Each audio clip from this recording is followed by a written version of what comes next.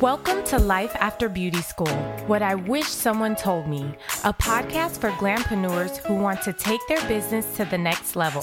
If you struggle with building your clientele, marketing yourself on social media, working long hours behind the chair, or maybe you've been in the beauty industry for a while and you're tired of hustling and ready to run an effective business, you might want to stop and take a listen because this podcast is for you.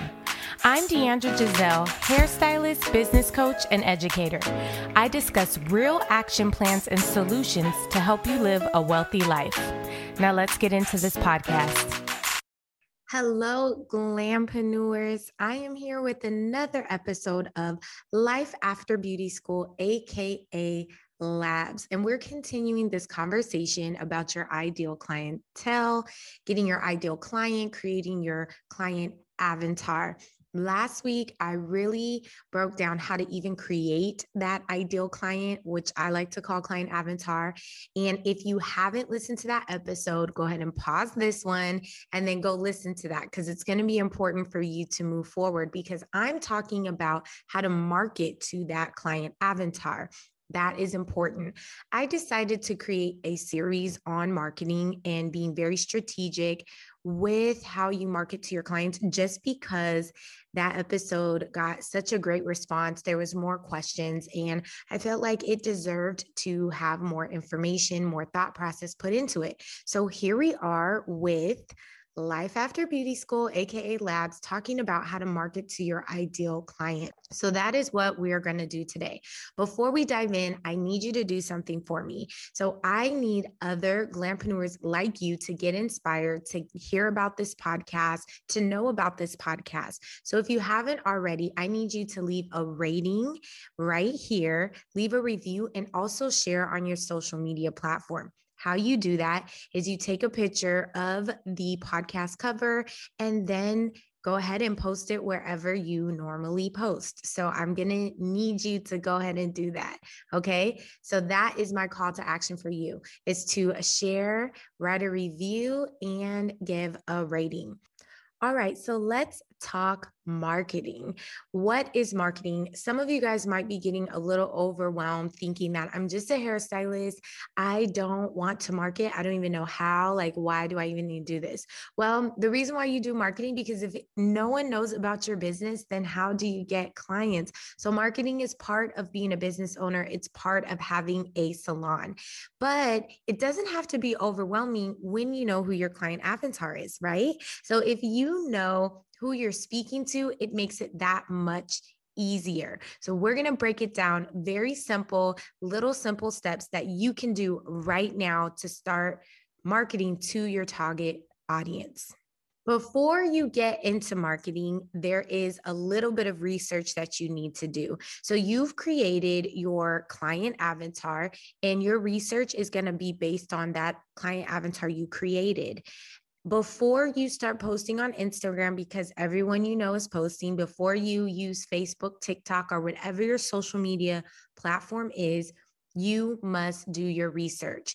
And just like I said last week, because all your marketing efforts, because maybe everyone is on Instagram, if you're posting on Instagram and your target audience, your ideal client is not on Instagram, then you're wasting your time. You're not going to get the clients you want.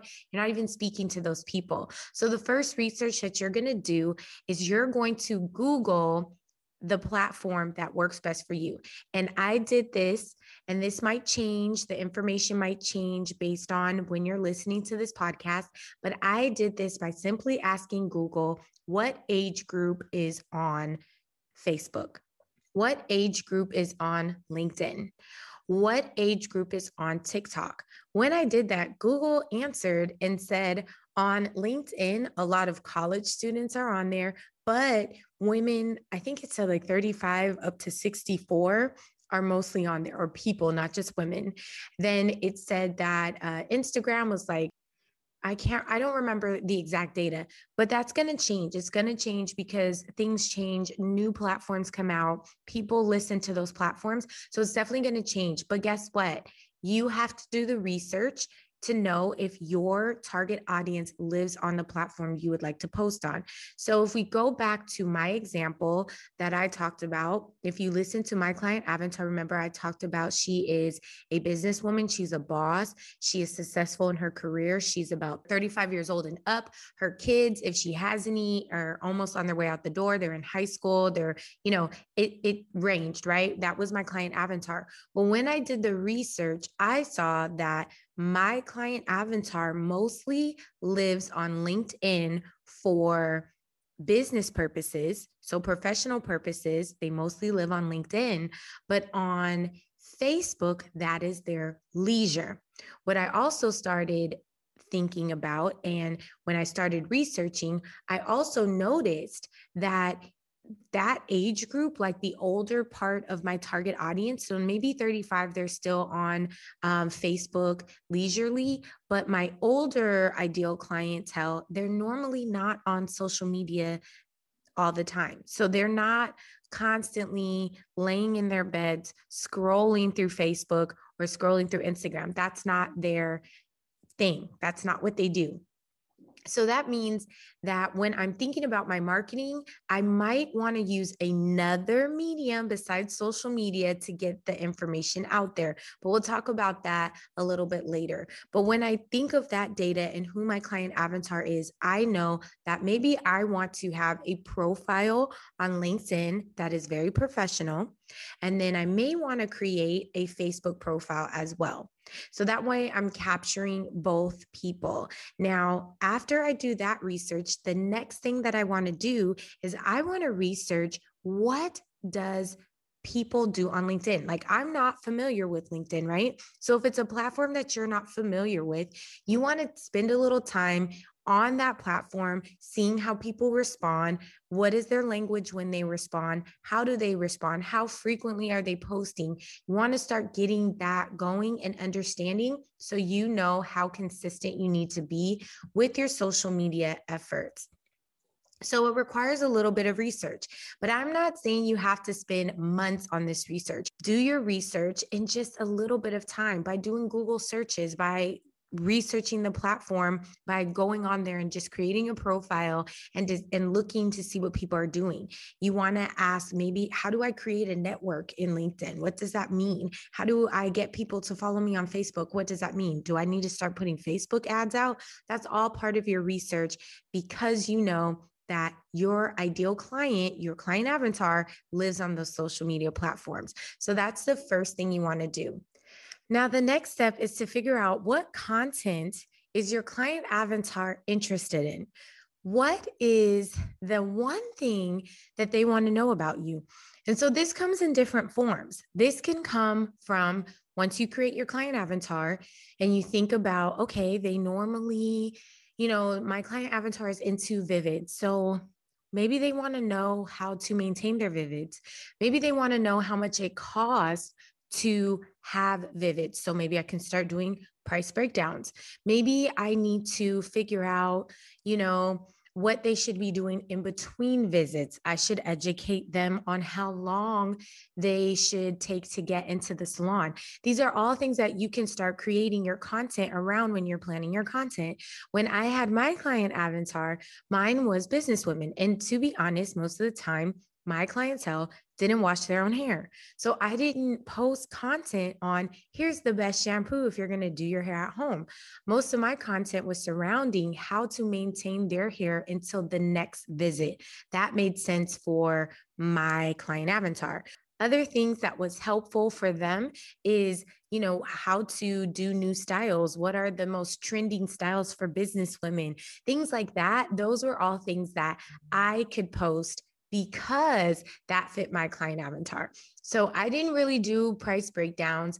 I didn't do best shampoos, best things like that. Everything I did surrounded around how they can manage and maintain their hair. That makes sense for me. So what content would your client avatar be interested in? That's something that you're going to have to figure out, but you've already been doing your research. And then once you get a few clients under your belt, you can start asking them. You can survey your clients while they're in your chair. Ask them, so what type of things are you interested in? they'll tell you what they want by the questions they ask you. I always say if more than one person asks you the same question, it can be a social media post, it can be a video. It is something that you should tell them. It is something that you should write about. So that's how you can start getting the content that they would be interested in. Content is important when clients are looking for it. So what that means is if your client avatar has a problem that needs to be solved, you can answer it because you already know what they're interested in. So that is another reason how you can start getting content and planning your content out for your ideal client. You want to know what would they be interested in, and you can find that out by simply asking once you get clients, by listening to their questions and their concerns, and by finding out what that person would like by the type of service that you're going to be promoting to them, right? I hope this is all making sense. Hope it's all making sense. Now, the next thing you want to think about and take into consideration is how does your client like to shop? What is their shopping experience? What that means is when your client is on Facebook or if they're surfing the internet, whatever that may be, what is it or how do they like to shop? So if you think about yourself for a minute, when you go on social media, do you truly look for someone to purchase something from? Or are you more of a person that just likes to look for your family and friends, right? So you have to start thinking about the buying process to make them take action. And then after that, you're going to start wanting them to find you with your website and SEOs and all that good stuff. But we're going to get to that in another episode. But these are the three things that you want to take into consideration when you're creating your post, when you're deciding where to post, and when you're trying to figure out how to market to your clients. Truth be told, even though social media is a huge part of our industry, sometimes, depending on who you are trying to reach, that may not be where all your efforts go into. You may want to do something else. It also depends on where you're living. If you live in maybe more of a small town, social media would be great, but maybe there's other avenues. Maybe there is a farmer's market that you should show up at and introduce yourself to people. I mean, it all depends on where you're at, who your client avatar is. But this is going to get you the foundation to start getting the information. Now, the next thing you want to do is check your analytics, but that's going to be another episode on how to read analytics when it comes to your social media posts. But if you start marketing and thinking in those three things, you are going to start seeing a difference in your marketing efforts. So just to recap, what it is that you should be doing to ensure you are marketing to your client avatar is to find out which social media platform do they live on, to figure out what type of content that they would be interested in. And remember, you can start doing that based on the avatar you created. And then eventually you can start asking your clients, and then you can start by answering their questions. And if more than one person asks you the same question, then it deserves to be social media content. It deserves to be a video. There's some way, somehow you need to answer that question, and clients are going to love it. Your ideal client is going to love it. And then the last thing that you're going to focus on for now is how does your client avatar like to shop?